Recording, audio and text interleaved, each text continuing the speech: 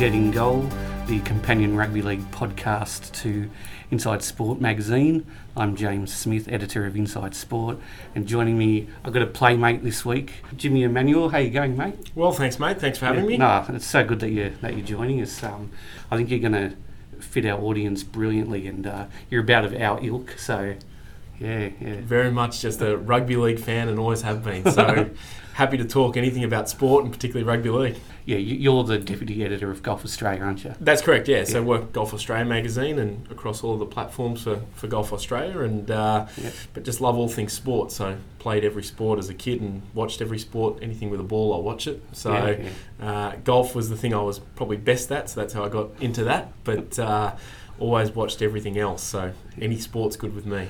No, nice one. And at the moment there's a nice crossover, isn't there, between rugby league and golf, because someone big in rugby league is trying to sort of establish his links in golf. Yeah, in Braith and Astor. Yeah. So Braith's started a management group called Searoo Sports, and he's got a couple of business partners in that. And the first sort of area he's gone into is golf management. So manages a bunch of young Aussie players. Jimmy Emanuel is one, and Daniel Gale's another. Some really good up-and-coming players. Matt Steiger. So Jimmy Emanuel is actually playing the Open Championship in Northern Ireland this week, one of the four majors, and Braith's actually over there, I believe, with him for the week. Yeah.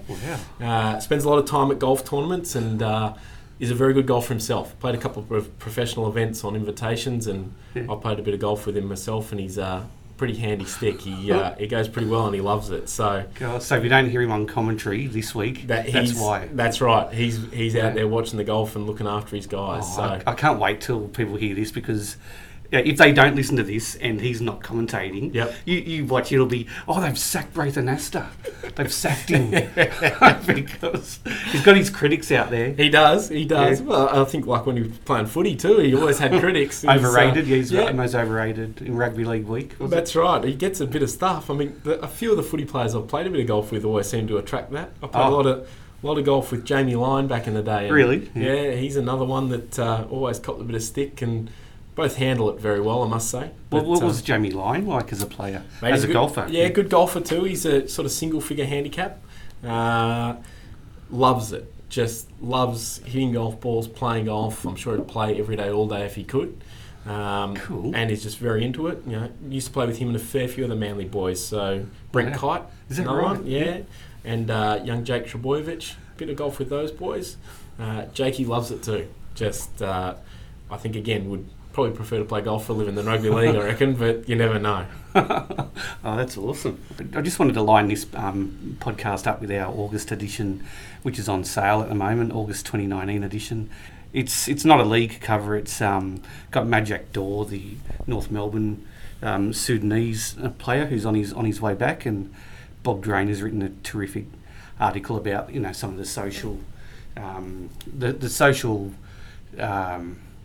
changes and inspiration that footy has with certain sort of social situations and stuff. So get right into that. And so later on, I'm going to attach an interview that I did with Cameron Munster a couple of weeks ago for the July issue, and that hadn't gone to air yet. It's gone into the magazine, but you know how you pick up more from interviews, absolutely, actual audio. Yeah, so we'll finish off with that. And I did a bit of we have a listener question each week where I'll post out a question on Twitter. And I did that back in March, but I never really put it on air because Jefferson Tenera just left me in the middle of the night, and he did like a Sonny Bill Williams. He just jumped on a plane and just took off. No, he didn't really, but So and that was pretty much the last podcast I did with somebody else. It's all been interviews since then, which is really good. It's good to mix it up every now and then. So anyway, that question was, what's your golden rule / philosophy, key tactic when picking your teams each week in footy tipping? So I'll get yours later on too. Yeah, absolutely. No, terrific. And so, as I said, I wanted to frame this episode around this feature article I wrote on players that seem to be able to still handle themselves even though they're getting on in years. Who would be some of the ones that you'd sort of be amazed at that are still going as strong as they are? Oh, Cameron Smith's the one that stands out. Yeah, it's the most obvious pick of any of them, really. I mean, the guy's 36 years of age and is still arguably the best player in the game. Yeah. And the way he runs a football team around and plays in the middle and makes all those tackles and everything like that, still at that age is unbelievable. Yeah. But I suppose it's something you see more and more in all sports. We just last week, Roger Federer is still, making finals in Grand Slams and in everything. There's guys and girls playing much later on, and I think it comes down to a lot of preparation and their fitness, but also guys like Cam Smith and Cooper Cronk seem to just manage their bodies really well. Yeah. I'm guessing they show up to training and they almost dictate what they do each day because they know what their bodies are doing with help of the physios and everything like that. But the league's got a really strong core of them at the moment. Paul Gallen's another one. Guys played in the front row, back row, and made that many tackles and taken that many hit-ups and still going. It's unbelievable. Really. Yeah. It is an intelligence thing, isn't it? I think so. Like if you're young and huge and you think you're indestructible, you are just going to throw yourself into every tackle you can, aren't you? Yeah. I think that's right. And these guys pick their spots. They when to probably go as hard as they can and when to maybe throw an offload and everything like that. So. I think you're exactly right. Young guys are big and strong and fast and want to prove that they are, but wear themselves out pretty quickly.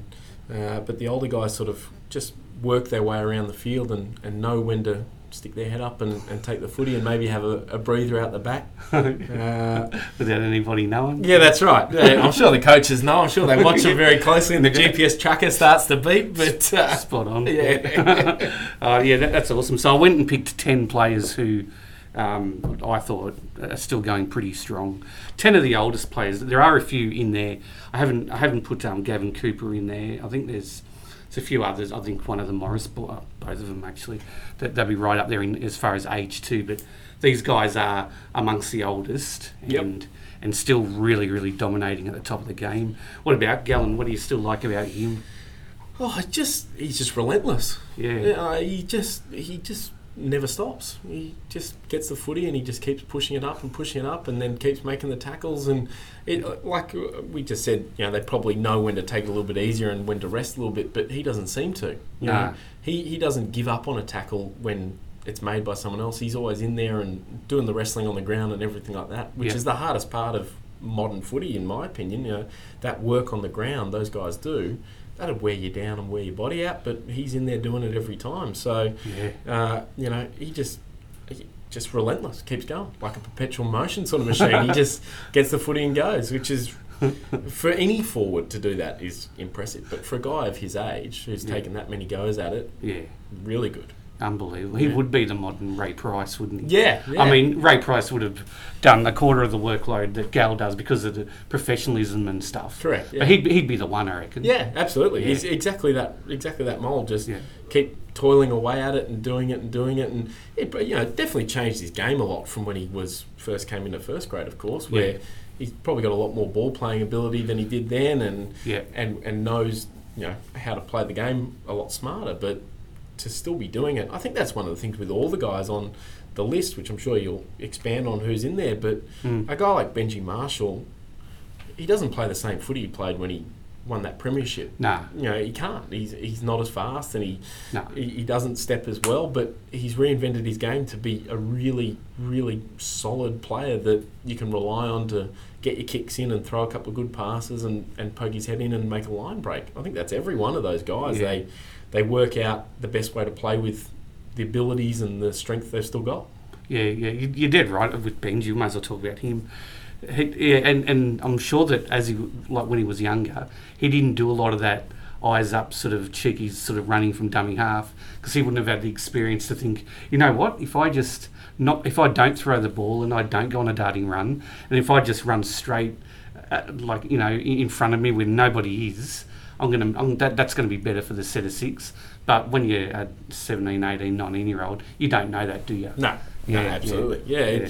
And that's it. I like I say, I think every one of those older guys who are still playing really good footy has their games change as they work out, what to do a little bit better and where to maybe help out their teams a bit more. Probably they become better team players. I think that's it. I think older guys are always great team players. They're not necessarily the flashiest players still on the field, but really good team players. And again, it goes to other sports as well. Older guys work out where they can take advantage against even younger opponents, I think, in every single sport, and they really work out ways to help a team that's very different to what they did in their prime.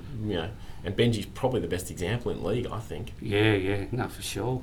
I put Michael Gordon in there too, because not that I mentioned this, because this magazine came out last week, and obviously before all the Titans coaching drama. But the thing about Michael Gordon that I like is just his experience alone over the next 6 months, however many months the Titans have got left in this year's comp, is going to be so important.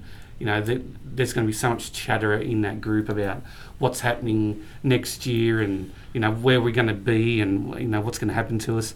A bloke like Gordon, to have his experience there, he would be absolutely perfect for that situation, I reckon. I agree 100%. That experienced player who just... But obviously he's another guy who just shows up and does his job week in, week out. Having that sort of stability when the rest of the team and doesn't have much stability, I suppose, at the moment. It's probably a really good thing to lean on. And strikes me as one of those guys that, when you look at players that play like that into their older years, almost acts like an extra coach in the side anyway. For the younger guys. So, invaluable at this sort of time of year for a team with no coach at the moment and not sure what's going to be happening going forward. So, God. Unbelievable. Can't imagine it. How old is he? He's 35. He doesn't seem like he's 35. No. It seems, I mean, it has had a few injuries, so probably hasn't played as many games as most. I think he's got one now, actually. Probably hasn't played as many games as a lot of 35-year-olds, but he definitely doesn't seem to be an old warhorse. He seems to be one of the young, sort of exuberant sort of ones. I suppose that's a personality thing, and maybe playing in a young side too. That sort of helps, but doesn't seem like he's 35. No. Someone who does seem like he's 35, I reckon, but he's earned every minute of it is Cooper Cronk. He's going to retire at the end of the year. To kind of about time for him, isn't it? Yeah, I think so. I think so. It's sort of I'm amazed that he's still playing as well as he is, and having left the Storm, such a huge decision to up and leave a team you've had so much success with, and then go and do it with another team, albeit a very, very good team as well. It's amazing that he's still playing in a top side and doing all that sort of stuff in arguably the most important position on the field. But it looks like he's ready to finish up. He's taken a lot of hits and been belted around plenty. So he's probably looking forward to sitting in a commentary box rather than running around on the field a little bit, I think. God, he's terrific on Fox. Because I think he's on every Monday night on NRL 360. And he's at next level. They've got a lot of talking heads on those shows. Then there's him who just cuts the game down, tells you how it's played. And I still don't know how it's played properly. I've been following all my life. Like, what are they doing out there? Like, when they're drilling upfield for a set of 6. That's what they're doing, but what are they really doing? And he cuts it all down, and such a good footy brain, I reckon. Well, he seems with the commentary stuff, he puts the work in like he does with his footy. Always wanting to get better. Seems to just want to be better at what he's doing, and that's awesome when you're a fan, just listening to them talk. And it's inspiring, isn't it? It is. It's awesome. As you say, you think you know what's going on, but you really don't, because you never set foot on an NRL field for a first grade game for 5 minutes and know exactly what's going on. So as Josh Dugan told people through the week. Exactly. So having those guys open up and talk about it, and another player there who brings a different perspective, maybe from a different side and different experience, it's really interesting to hear these guys, and particularly Cooper, talk about what it takes to run a footy side, which is what he's doing on the ground. Exactly. It's really interesting. Love listening to it. No, terrific. All right. So, as I said, we covered Benji. Benji's mate, Robbie. He's very polarising, this bloke. I like him. I've always liked Robbie Farah just because he had that period in his game where he went to Souths. Something's happened to him when he's gone to Souths. Something, I don't know whether it's because he was missing out on dominating at the Tigers, but I reckon him leaving the Tigers was the best thing that could happen to him. He just seems to have his passion for footy back, and that anger and you know, it's hard to explain with the Tigers, but unless you're a Tigers supporter, you know, it's hard to get passionate about them. But their fans are just nuts about their team, and he's a real driver of what they're all about, I reckon. Yeah, it never felt right watching him run around the South jersey. No, he's one of those guys you couldn't ever picture him, and not always been my favourite player, but always respected just how good a footy player he is. Yeah, that's it for me too. Yeah, watching him back play for the Tigers, I've grown a bit more to really like it, and watching him, and it just feels right. And you're right. He seems to be playing with that chip on his shoulder, almost a little bit of still proving that he can still play after all the drama I suppose he had with, you know, going back to reserve grade and everything like that. Yeah, true. He seems to really be, you know, wanting to prove that, hey, I'm still a really, really good footballer, and he is. And watching him and Benji run around together is an awesome thing to see. Yeah, it is. It's like turning back the clock. Yeah, exactly. Yeah. I was at the game where remember how he was like the talk was really rife that he was going to be not only demoted to reserve grade, but made to stay there. Yep. If you don't leave, you're going to play reserve grade. I went to, I think, the first reserve grade game after all that happened, and then he was put in the team, and it was at Leichhardt Oval, and there was thousands of people there, you know, chanting Robbie, and there was signs and everything. And I like players that embody the spirit of a footy club. I don't care who they play for. Yep. And he's one of them. I think exactly right. He is the Tigers. He's exactly what you think of when you think of the Tigers. So he's a rock in everyone's shoe. Yeah. And that's the Tigers. I'm sorry. Sorry, Tigers. And I love that about him. Yeah, absolutely. Just it was really cool to see. Just to see that a guy that I suppose a lot of people who support other teams don't really love, you know, as a player. Obviously, he's loved at his own club because they all showed up as soon as he went down to reserve grade and got behind him and sort of showed the team that, hey, this guy, we actually love this guy. You know, he's what we're all about at the Tigers, and I think they're showing that now with what he's doing there. No, exactly. Another player on this list is John Sutton. He always gets same sort of thing. He always gets talked about in club loyalty terms and that kind of thing. I live just down the road from Kensington Oval. Remember how he got that mural painted of himself last year? Yeah. That to me summed up the importance of a bloke like Sutton. Yep. Like to Rabbitohs club people. Like just as you just said, he is South at the moment. Like, might not be their best player, but you know, there's no players played more games, you know, for the Bunnies. Yeah, it's one of those things you couldn't ever picture him playing in another club. No. And he's another one of those guys that's really, his game's matured as he's gotten older, and he's worked out he can play a whole lot of different roles and add value wherever they put him on the field. And a really solid performer. Like I say, not their best player, no, but invaluable to them as well at times. I think he's and obviously means so much to the local community. Being a local boy, to be a part of that South team is, like I say, it wouldn't be right to watch him run out without him. No. Yeah, it feel very strange. That's right. Well said. Next on the list is Jimmy Maloney. Talk about rocks in shoes. This guy would be, what would this guy be? Whatever was in your shoe, he'd rip it off you and throw it into the crowd. It's not a rock, it's a boulder. Until he arrived at Penrith, I just thought, oh God, this guy's annoying. Like and he was a winner too, and that added to it. But supporting the Panthers, I just love him being at the Panthers. Yep. He's everything can just fall back onto him. Poor bastard. He's getting more and more tired and that sort of thing, but he just loves the responsibility, doesn't he? Yeah. He just loves there you go. It's all on you, mate. He loves that, doesn't he? He just seems like an absolute competitive animal. Yeah. Once there's something where it's a challenge, he just wants the footy in his hands, and he wants to be in charge, and he wants to run the team around. And that probably comes into him being such a pest around the club and stuff like that, like you always hear about. But what you said before, he's a winner. Everywhere he goes, he wins. And that's a rare thing for a player who's moved around so much to win everywhere they go.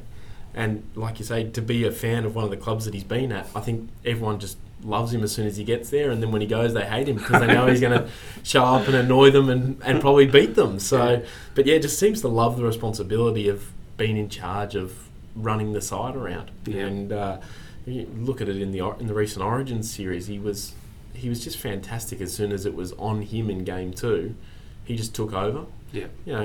Game 3, he probably didn't have his best game, but he was relentless that he still wanted the ball and still wanted to run the side around and drive the guys on.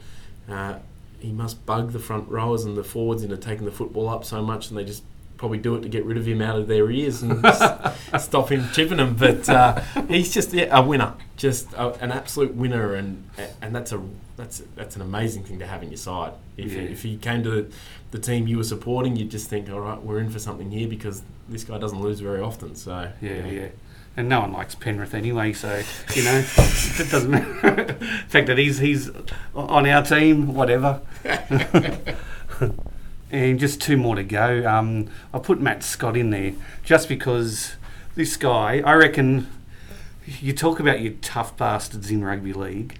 I reckon he's. Can you imagine trying to stop him? Yeah, I was just going to say, I think he might be one of the last people I'd ever want to try and tackle. Yeah, definitely. Yeah, just there wouldn't be a part of him that wouldn't hurt you. So, you're right. And he's just like you say, he's just tough as nails and just keeps going. So, yeah, he's definitely anyone who plays in the front row at 34 years of age and takes carries whenever they can. They deserve to be on any list of guys worth their weight in gold to their team. Oh yeah. Well, I don't know what his plans are as far as retirement goes. I've never heard any retirement sort of talk around him. No, unless I've missed something. No, I haven't heard anything particularly. No, and he's still brilliant. Him and Tamalolo. Yeah, it's just like exactly to say. There's not an easy way to stop him, I don't think. And one of those guys who seems to make a lot of metres after the first contact. Yeah, true. Yeah. And, so puts a dent in that line. Doesn't just get up there and take the tackle and go on the ground. He's still, his legs are pumping while he's being tackled, and that puts defences on the back foot. And that's such a valuable player to have, to take the little dents and keep chipping away. And then you've got a guy like Taumalolo taking the next hit up. Can you imagine? Can you imagine trying to defend in the middle against those two blokes? I'd just be. Yeah. I'd be going off hurt to get out of there to not have to try. And then you got bloody Gavin Cooper running around. Yeah, exactly right. And then, up until last year. Oh, and then he just goes out to Thurston, who goes on the back of it. I can see why, Thurston used to pump Scott's tyres up all the time. And you can really see why now. So, yeah, absolutely. Yeah. And finally, James Graham, probably among everyone's favourite players, but he's on this list. A, because of his age, but his passion for whatever team he's on it's just the most blindingly obvious, isn't it? Yeah, love watching him. Yeah, and I mean, just last weekend with all those guys playing milestone games, with Benji playing 300 and Cam playing 400. Yeah, I don't even know what the number is, but the amount of games he's played across the Super League and the NRL. Yeah. It must be huge, and again in the middle of it, and as a relentless taker up of the ball and everything like that, you're exactly right. Whoever he's playing for, they know they're getting everything James Graham's got every game. He just doesn't stop. He might be a bit mad. He looks like he must be a bit mad, but that's good in rugby league. Absolutely, yeah, absolutely. You don't want a team of nice blokes. You want that psychopath over there, like. Who, they're like birds, these blokes, aren't they? Like, you don't know what the next move's going to be. No. But, you'd be happy running out with him on your team every single time because you're going to get everything he's got. You might not know when he's going to start a stink, but that's okay. He's just sort of, he's just, just keeps going, and he's tough as nails too. He just would not stop making tackles and taking the footy up. And if you're his teammate, you'd never doubt that you're going to get everything James Graham's got. Yeah. And just finally, the thing I like about him is I'm going against what I'm saying here myself, but that biting incident in the grand final, I liked the fact that everybody moved on from that. Yep. It took him a long time to get it, for everybody to get over it, yep. and for him to prove that he wasn't just all about that. Yep. So I like that as he's matured. Yeah, as he's kept going, he's got a lot more sort of attention for his footy and for his how much he cares for his teams and everything like that. It was a horrible thing, but you know, you're right. It hasn't in the end defined him, which it probably looked like it was going to for a while. Yeah. And when it happened, I thought, what a shame. He's such a good player, this bloke. Yep. I hope everyone doesn't, refer to that. Yep. It's dead sad. Like, I haven't heard anything about that for 5 or 6 years. No. No one even talks about it. No, anymore. that's right. So it's a good thing that he's stayed out here and kept playing and developed a really solid reputation. I think where probably at the time he was one of those hated players. I think he's one of those guys everyone watches and thinks, I wish he played for my team. So, Definitely. Yeah. I how a player will make a mistake and his teammates will come over and pat him on the head. Yep. It's all right. I love the fact that he rips into teammates every now and then. Yep. It's great. Yep. It's like, far out. It's a tough game. Everyone's under pressure. What did you do that for? Yeah. Rah, rah, rah, rah, rah. It's awesome. He's a bit old school, really. He's sort of a bit of an old school footy player. He's tough and he doesn't seem to get into the whole, it's all right, we all make mistakes. It's a, why'd you make a mistake? That didn't help us. So good on you. Yeah, exactly. And if he did that to you, you'd definitely take notice. So he's a bit of a throwback, I think. Yeah, definitely. And that's what we love. No, that's terrific. So that's in the it's called Better With Age, and that's in the August edition of Inside Sport. We'll move on to this listener question and the answers that were posted back to us 6 months ago in March. Just before I go on, I wanted to let you talk about your own rugby league flavour. You're a Bears fan. Absolutely. Yeah. Lifelong Bears fan. Yeah. Did you grow up around here? Yeah, no, I grew up at Linfield. So not too far, but went to school nearby North Sydney at Milson's Point there. So, but no, my old man grew up at Balgowlah, and he went to school near North Sydney, and so half his mates went for the Bears and half went for Manly. All right. And so he went to a game one day where the Bears were playing Manly. He said, whoever wins, they'll be my team. Yeah. And for once in a blue moon, the Bears won, and we ended up as a family of Bears supporters forever. So, and then when they got booted out of the comp, I couldn't quite handle the thought of supporting anyone else. No. Still a Bears supporter, still a member of North League, still get down to Bear Park and watch them play in the Canterbury Cup now, and sit on the hill and have a few beers and yell a few things out and see a lot of the people I used to see there at games when I was a kid. So, really? Yeah, absolutely. And a few of my cousins who all grew up with it as well. We all get down there together, and one lives around the corner, and taking the kids down there to watch them and bought them jerseys and everything like that to get them involved in the Bears. I'm sure they'll end up supporting someone else, but we still love it all and still always throw the Bears jersey on to go out and watch them. And I've got photos of myself as Mario Fenech as I think a 6-year-old going to a birthday party riding a horse. Mum's shoulder pads on under my jersey, electrical tape around the head. Me and my stepbrother actually both dressed up as Mario Fenech for his birthday party. So we were just Bears through and through, and loved it and still do. And played a game of rugby for Northern Suburbs actually on North Sydney Oval, and that was the greatest thing in the world. Having watched that many games of footy there. Yeah. Played there on a Friday night and just thought, how cool is this? Down in the change rooms and everything like that. And it's still love the Bears and still love going out and watching them. And nothing like watching that reserve grade and suburban ovals and sitting on a hill and having a drink with a few mates, and it's fantastic. So the pull of it is like a few Saturdays ago. I think it might have been not last Saturday, but the Saturday before. I hadn't planned to go. But I was just in that, how you get to a Saturday and you just think, this can either go one way or the other. Can either end up at the pub or at home sad, with nothing to do. And I had that Jets game was in the back of my mind, and I just couldn't resist. I had to go to Henson because I thought I was missing out on something. Yep. And Dad said it was a great arvo. That they've nailed that whole experience. A lot of the teams haven't they? Yeah, absolutely. Canterbury Cup experience. Yeah, absolutely. And it's awesome to see it on TV as well. Yeah. You sit down on a Saturday afternoon and think, I can watch my team go around, which I hadn't been able to do for a long time. But that makes you want to go there, but doesn't it? But it's nothing like going to those grounds. No, dead set. Yeah. I don't live too far away from Henson, so Henson Park's one of the great places to go and watch footy. Yeah. And, the big beer, food and footy festival that they have there every year. Did you go last year? Yeah, I was there last year, and I'll be there again this year. It's just great.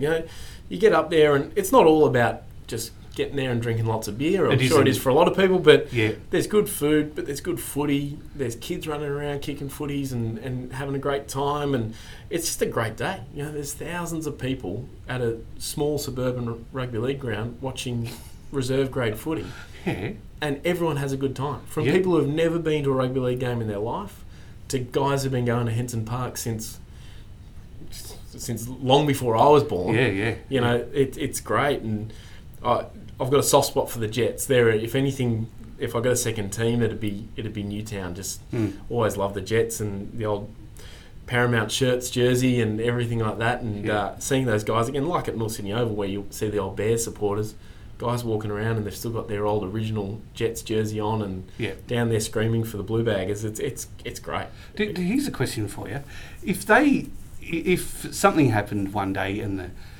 I know this is easy for me to say because my team is still in the top grade, but do you reckon if the Bears ended up back in the NRL, it would ruin that thing that you were just talking about just then? Would you sacrifice all of that to have the Central Coast Bears or the Perth Bears back in? Yeah, people ask all the time if they go somewhere else, would you support them? And I would if it's the Bears and it's got the same sort of club to it. I would, but I don't think I'd be as into it as I am as a Canterbury Cup team. I'm glad you said that. Yeah, I'd go along to a game, and I've spoken to it when there was a bit of talk about it maybe last year or the year before about maybe the Bears were a chance. Spoke about it with a couple of the cousins about wherever the first game is. Everyone's getting tickets and everyone's going, and we'll all be there. But I don't think I'd enjoy it as much. I'd love to be able to watch them and see them play in the NRL. But it would be very different.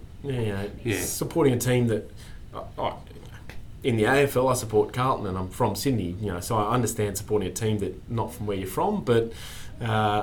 No, it wouldn't be quite the same. It's one of those things. I'm sure they'd still play a game at North Sydney Oval and it'd be packed to the rafters. You wouldn't be able to breathe, and I'd see everyone I've known since I was 5 years old. But it wouldn't quite be the same. No, that's what I like about the Jets. How I know everyone supports them because they're the most promoted team in that reserve grade tier.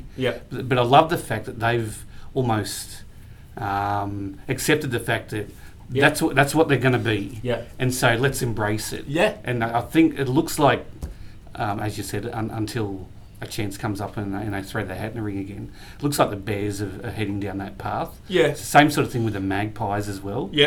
This is the identity of the Canterbury Cup now. And that in itself is attracting fans. I think. I think so. It's just a bit more. Even with the case of the Jets being from Newtown, it's almost a bit trendy to support a team that's not a top flight team. So in fact, it'd be good if not good for them, I'm sure. But imagine that the battlers in Canterbury Cup, these blokes never win, but we keep turning up and watching them. And if they was high flyers, it wouldn't be the same. It wouldn't be the same thing if they weren't playing there. No one would be watching it. So I think that's right, and I think from an outsider looking, the Bears seem like they've realise that they can't lose their identity if they were to go up into the NRL and be something completely different. Which they would. That's exactly right. That's what happened with the Northern Eagles. I think they lost their identity completely. So, that I think the risk of that happening again must be always on the mind of the people making the decision to try and, eventually get them back up into the NRL. But I'm pretty happy with where they are going down and watching them at costing $10 to get in the gate and everything like that, and like I said, there's still people there going along and watching and everything like that. So there's nothing quite like sitting on a grass hill and having something to eat and having a beer and watching some, and it's good footy. That's the other thing. It's good, yeah. There's young guys coming up that then a couple of years later you see playing NRL. There's older guys coming back from injuries, and there's the guys that just probably that's their level, but they give everything they've got. So it's great fun to go down there and watch it. And I always encourage people, and when I've got visitors from overseas, can we go and see some sport? I say, let's go do this. This will give you a real taste of what going and watching rugby league's all about. I love it. Rather than going out to a big stadium and doing all that sort of stuff, come down and watch this. This will give you something else. They're like, we've heard of the Sydney Swans. That's big, isn't it? I can just picture someone like you going, nah, mate, don't worry about that. Nah, we don't want to do that. Let's come to North Sydney Oval. That's right. The last ones I had came from America, and there's a bloke. He coaches college football, and desperate to see some sport. We went in. Unfortunately, it was a weekend. There was no Canterbury Cup. There was not much on in Sydney. Was that rep weekend? It was. So we didn't get out to anything. But I took him down to the pub and watched a game of league, watched a game of AFL, and watched a game of rugby union, and showed him through it all.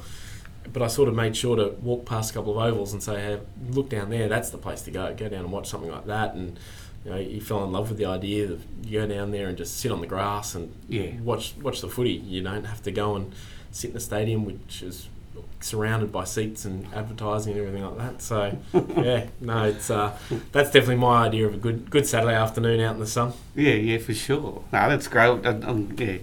And you got some other Bears connections as well, so we might cover those off in another show. Absolutely. a very good connection, actually, yeah. So we'll get to this dead in goal question about footy tipping. How do you approach it? I'm a hopeless tipper, so that's I probably wouldn't listen to me, but I always start every season looking at every game really closely and thinking, looking at the teams, looking at where they're playing and everything like that, and by the end of it I'm guessing like everyone else, I think. There's always got to be, when I'm picking my teams every week, there's always got to be one or two upsets in there. You've got to look for one. Particularly if you're in a smallish comp to try and make up a bit of ground if you're falling back a bit. But because I don't have a team in it, it's I'm very much just based on who I think is going to win. I don't have to tip my team every week. So I just go through and look at who's the favourite, who's in the teams, and go from there. And I've got a few little favourites. I don't mind the Tigers. I don't mind watching the Cowboys. So I'll always get behind those guys maybe a little bit more, but always like tipping against Parramatta. So that's is that right? Yeah, always like tipping against Parramatta. So nice. Yeah, there's a bit of influence from. Oh, good. Makes no sense, but just poor Para. Oh, that's awesome. So Brett Doherty, do you remember Brett Doherty, former Steelers? Yeah, absolutely. Steelers star who won him a Tui's challenge game. Yeah, absolutely. He's a bit of a fan of the show. He bases his tips on how many country players are in each team. Okay. It takes a while to work it out. Yeah, I was going to say there's a bit of research in that. Ex-Hull Kiwi. I can't be trusted to tip, as I pick on players that she likes. Okay. Yeah. So getting into that NBA sort of sphere. Yeah, that's right. Egg Council Creeper picks the Cowboys, always the Cowboys.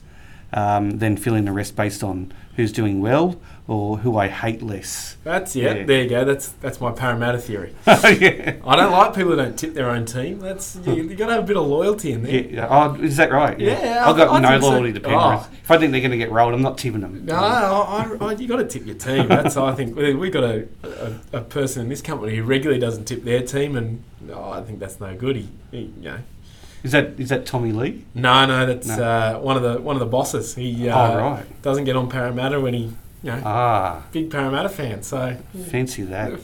That's it. That's Parramatta. There you go. I had a bet with him once. Yes. Penrith versus Parramatta. It was in the week before leading up. Whoever wins.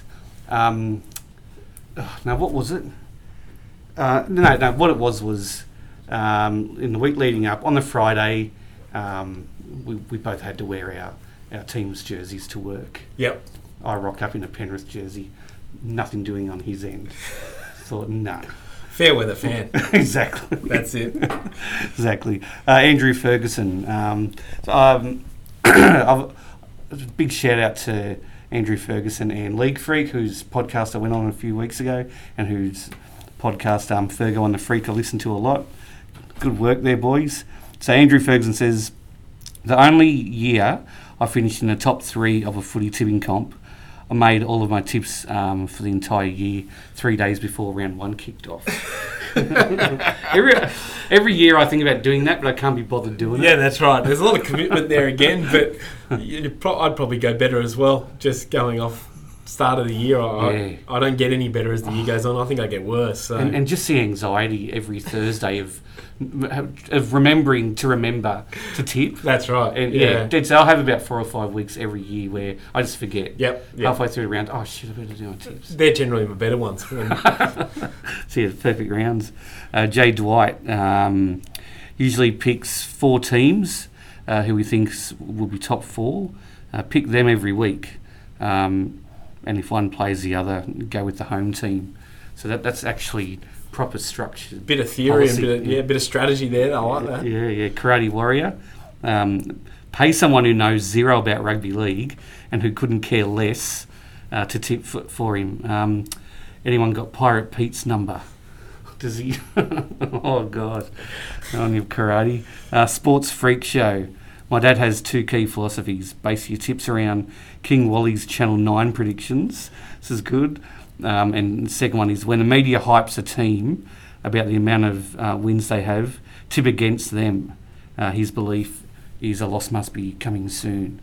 That's true as well. Yeah, that's true. Yeah, absolutely. It always has to. Everyone has to lose eventually. So if you keep going with that theory, I'm sure you'll get a few wins. Yeah, I don't know how much of a super tipper King Wally is. He knows more about the game than anyone, but I don't know if he's the best tipper in the world. Very good. Paul Mack. Bookies aren't in the business of losing money, so unless there is a good reason, I will generally pick the favourite. That's my strategy early on. Yep. And if you can get through the first 2 or 3 rounds, get your wins up, and then all you have to do for the whole year is tip the favourites. Yep. Yeah, no, he's exactly right.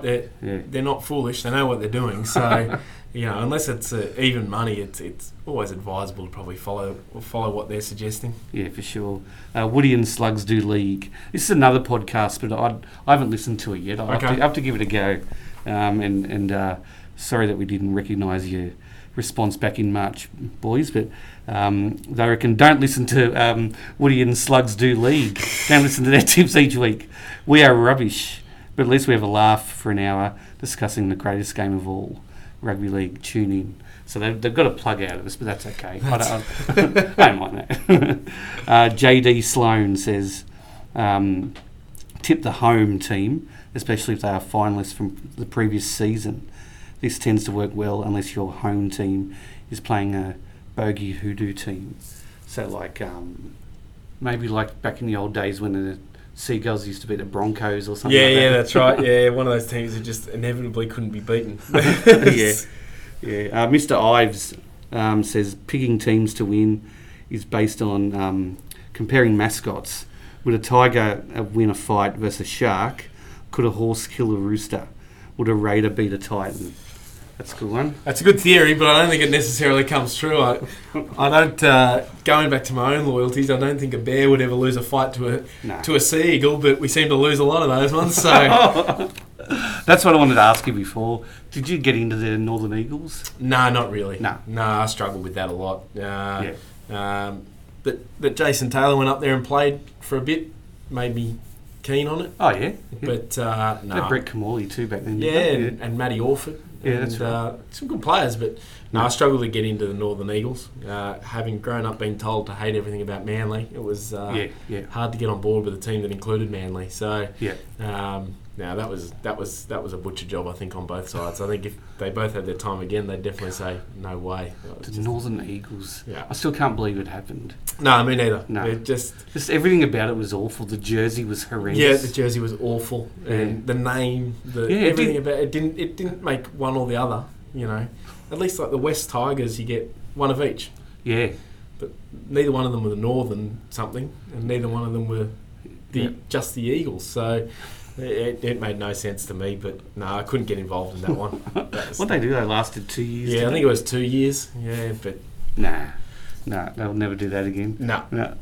Luke Tomlins says there will always be a boil over or an upset game. Picking that game is the key, and that's what you were saying before. Yeah, absolutely. I think that's a good way if you're in that small comp to try and climb up the ladder if you're struggling. Yeah. Pick a couple of upsets and one or two come through. That's it. Bobby Tattoo, pot luck. I'll go for the underdog more times than often, more than often. Go for the underdog. Blair Hughes says, start to follow what my mum decides to pick after round 10. After she's above everyone else on the ladder, after picking upset after upset. That's right. I mean, in our office tipping comp, there's always seems to be someone who goes well who just picks the most random teams and they just come off a bit. So it's not a bad strategy to follow mum or someone who's just absolutely picking smokies every week. Very good. Two more. AJ Mithen says he picks the team with the sexiest forward pack. There you go. It's a different strategy. That's a bit of research in there too, I imagine, going through headshots and everything like that. But obviously working. On your AJ, good supporter of the show. And finally, we'll finish with Courtney. Courtney gave up on footy tipping a few years ago. Much like the Dragons, I started strong and then faded badly.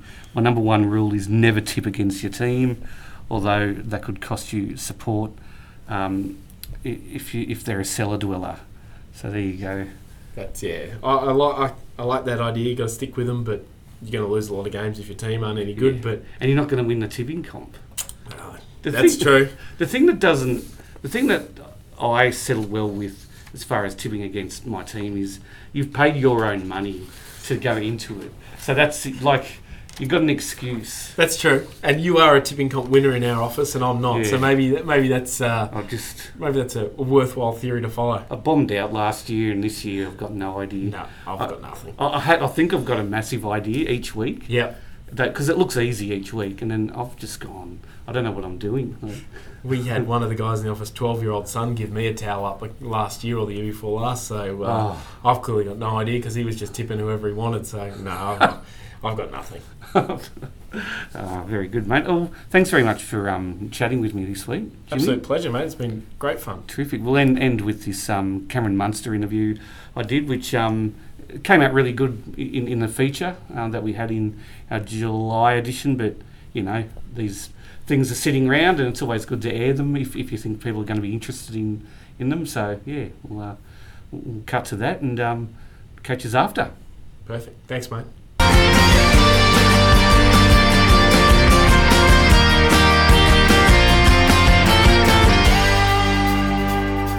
So where did your rugby league journey begin? Like, what are your earliest footy memories? I went to school at Erskine Street State School, which is a primary school back where I'm from, in Rockhampton. It was had a couple of mates at that time that were playing rugby league at a club called North Knights as a junior footy team, and I was really close with them, and they asked me if I wanted to play, and I said, Mum and Dad, can I play? And I said, no, we don't want you playing a contact sport, we don't want you to get hurt, etc. I ended up getting the head parents to, I guess, talk more for me to play, and which was I'm pretty happy about now. But yeah, like it was just one of them things. I was 9 years old, played my first footy game with some of my footy mates from back then, and I guess it went from there. I ended up playing school footy from grade 5 to grade 7 after that, and then I guess that was my first pretty much opportunity to get a bit of taste of rugby league when I was a kid. So I was very fortunate that one. My mate's mums ended up deciding to persuade my mum. Oh no, that's great, isn't it? Yeah, and so what sort of town is Rockhampton? Like, what was growing up there like? Yeah, I mean, it was like a country town, to be honest with you. Everyone knew pretty much everyone. Yeah. My dad was well known in the cricket department in Rocky, a local town. He was pretty handy with the bat, so he was pretty handy there. So a lot of cricketers and a lot of people obviously knew him through that. But I guess it was good. I was never as obviously talked to. I never watched my dad play, but I was never as good as him back in the local teams there. But played a bit of cricket, played a bit of union, played every sport, but my love was probably rugby league, to be completely honest with you. I was probably better at that stage at soccer. Really? Yeah, so I decided to tell one of my coaches at one of my local soccer clubs, Bluebirds, and he was pretty devastated that I decided to choose rugby league over soccer. But I feel like all my mates were playing rugby league, and my mum and dad were obviously paying my school fees in a private school when I was in grade 8, and I needed to pick two sports, one in the winter and one in the summer, and cricket was in the summer and then footy was in the winter, so that was something that I had to pick, and unfortunately soccer had to go, and I'm just glad that I made the right decision, and I'm here now. Yeah, sure. But yeah. Yeah, and so coming up through the grades, was there anyone who we would know who you came up through the grades with? Yeah, funny enough, I've actually played with Oatsy since I was 11 years old. Oh, right. Yeah. Yeah, we played in the Capricornia side in primary school there, and that was the first, I guess, rep side that I made. And then after that, I didn't make another rep side till I was 18 years of age. But he was always going to be destined for great things, Corey. He's pretty much the same height as he is in high school than he was as he is now, and he never really grew much after that. So he was pretty much a big boy in kids' footy, but you just knew that he was always going to be destined for great things, which is proud of and pretty happy to watch his career blossom. But there was a couple of other players at that stage at St Brendan's we had a bit of a rivalry with, and vice versa. We had a couple of contracted players that were with the Bronx in my high school as well. So I think it was about 7 or 8 contracted players at that stage in my grade, but only one pretty much kicked on that had a contract at that stage, and I was never contracted until I was about 19. So I was a very late bloomer, but I guess I'll take the late bloom than being destined for great things at such a young age. Yeah, no, it's so tough, isn't it? So much competition and stuff. Yeah. And so who were your footy heroes growing up, and what was it about them that made you sort of sit back and go, oh wow, like how awesome? Like, I guess being in Queensland, you obviously got to go for Queensland teams, and I was a Brisbane Broncos fan, only down the road pretty much, like an hour and a half flight, if that. So I was a mad Dan Lockyer fan. Oh, okay. That's interesting, isn't it?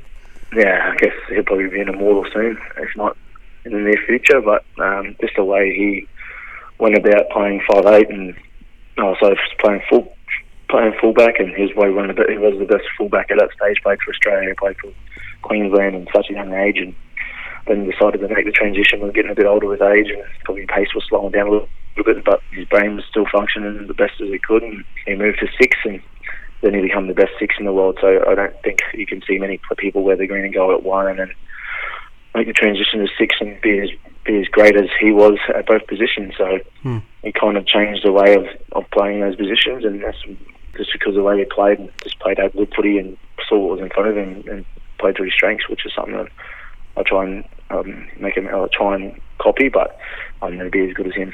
Oh, I was going to say, I know you're not going to brag about yourself, but there's a lot of similarities between you and him, isn't there? Like with the fullback and 5'8" thing. Like, has that ever crossed your mind much? No, not at all, mate. Just being in the same conversation as being similarities to him is very humbling. And, I guess the way he plays, I've tried to copy, but like I just said before, but I've just to play one NRL game is just a happy achievement for myself. But I guess just being around his presence at times, I still get a couple of butterflies here and there as a little school kid. So, it's probably crazy and probably silly to hear, but that's something that I feel when I see him. Oh, that's good. And and moving into first grade, something that I noticed about you, like when you first came on the scene in the NRL, you seemed to be really there seemed to be a feistiness to your game. And you seemed to be not angry, but you just seemed to be really agitated and stuff when you got tackled. Was that the issue there, that you just hated getting tackled, or was it a bit of a trying to prove yourself sort of thing? Like, how do you look back on that? Yeah, I look at it like I guess filling big shoes in Billy, and a lot of expectations behind being the next Billy. Everyone was trying to label me as, but I guess it was just probably the way everyone went about it and tried to rough me up, and just showing everyone that I wasn't just there to cop it. was a couple of high tackles, a couple of swinging arms, a couple of up in the faces and that, and I was just letting some of the players know that I wasn't letting it happen, and I was going to stand up for myself. And but I guess at times that's just players trying to get in your head and trying to, I guess, make you play off your game. And I've kind of mellowed a little bit since then, and just making more focus, worrying about myself and worrying about the way I play. And if I can do that and do my job for the team, I guess we'll be very comfortable and very. And hopefully we can get the win. But in saying that, I guess when I look back on it, it was pretty funny. But I just decided to let the people know that I wasn't there to play muck around. No, that's great. You can, that's really effective too. And so, what's the biggest thing that you've learnt about the game, about how the game's played since you arrived in first grade? Is there something that you've really learnt about? Like just the mechanics of it, and if I do this, this will work out better than how I used to do it, that sort of thing. Just probably just being a little bit smarter. I guess the game's got a lot faster. The referees blowing their whistle as much. They're letting the game flow a lot more, so there's going to be more time to play. So probably just getting a little bit fitter and just being a little bit smarter and just being just watching a lot more video. I guess when I was a kid, not a kid, but coming to the club, and I didn't watch much video, and just watching on how people's strengths and weaknesses are, and how to, I guess, try and execute that, and try and I guess pull them apart, and then making the edges fall apart as well. So that's something I'm trying to get better at. But having Billy look after your mate for the last 4.5 years, and Cooper as well, mate's made my job a lot easier, and I can't thank them enough for, I guess, what they've gave me, and I guess I'll just use some of their ideas and then use my strengths to my advantage. Yeah, it'd be amazing listening to those two, wouldn't it? Do you ever just stop listening and just think, far out, this is Billy Slater talking to me, this is ridiculous? Yeah, look, I guess when I walk away from them, I do that. Don't really try and show it too much when I'm with them. I try and have a bit of a laugh and try and play it off a bit, but I still pinch myself that I got to train alongside them, play alongside them, and we never take it for granted that those three can probably go down as, if not the best players to ever play their position, and I'm sure all three of them should deserve immortality, but it doesn't. I'm not the selector, so I don't get to choose. But I don't think you'll see three players in those positions outdo them three at any time soon. So, or even in my generation. So, I was very fortunate enough to come to a great club, and hopefully we can keep the success going. Yeah, sure. And just a few questions about Origin. What's it like playing Origin? Like, how do you describe it? Is it just a next level up in quality and intensity? Like, how do you look at it? Yeah, I feel like it's the best of the best. Realistically, like, you're picking an Australian side, you're picking probably the best for Queensland and the best for New South Wales, and you're just pretty much playing against mates. And I guess everyone wants to try and get the wood over each other. And for my first game, I just was on adrenaline and didn't really think much of it, and just knew that I just had to go out there and do my best and just play my role, and I guess it flowed on from there. But this last couple of years, I guess, playing more games and just thinking about it a little bit more, and just the hype all around it, and just try and block that noise out about it all. And it was a great experience for myself. Who would have thought I would be able to play my debut and Decider with so much expectation on us, probably losing that series, and we ended up winning it and defying the odds. So but it's pretty disappointing what we just did last year for Billy's last series, and probably in GI's as well. So that was pretty frustrating. But hopefully go back to the drawing board as a team, and hopefully just go back to it and just hopefully figure out what went wrong, and if we can execute and do better, then we'll try and do that. And I was just wondering, like, because you replaced JT, didn't you, for the third game of that series? That was right, wasn't it? It was. JT ended up doing his rotator cuff, unfortunately.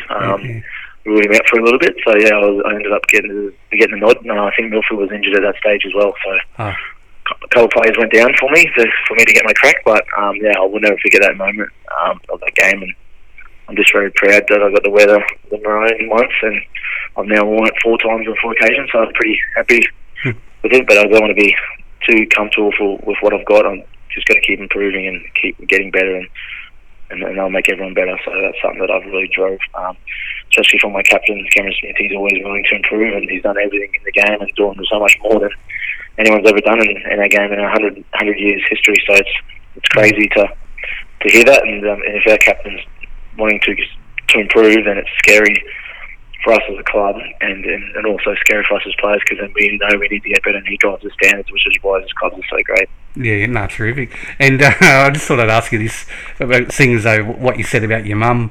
Like, what did your mum think about your footy career now? Because you're a pretty physical player, and you get bashed a lot, and you give it back to players. Like, what did she say about the whole thing now, all these years later?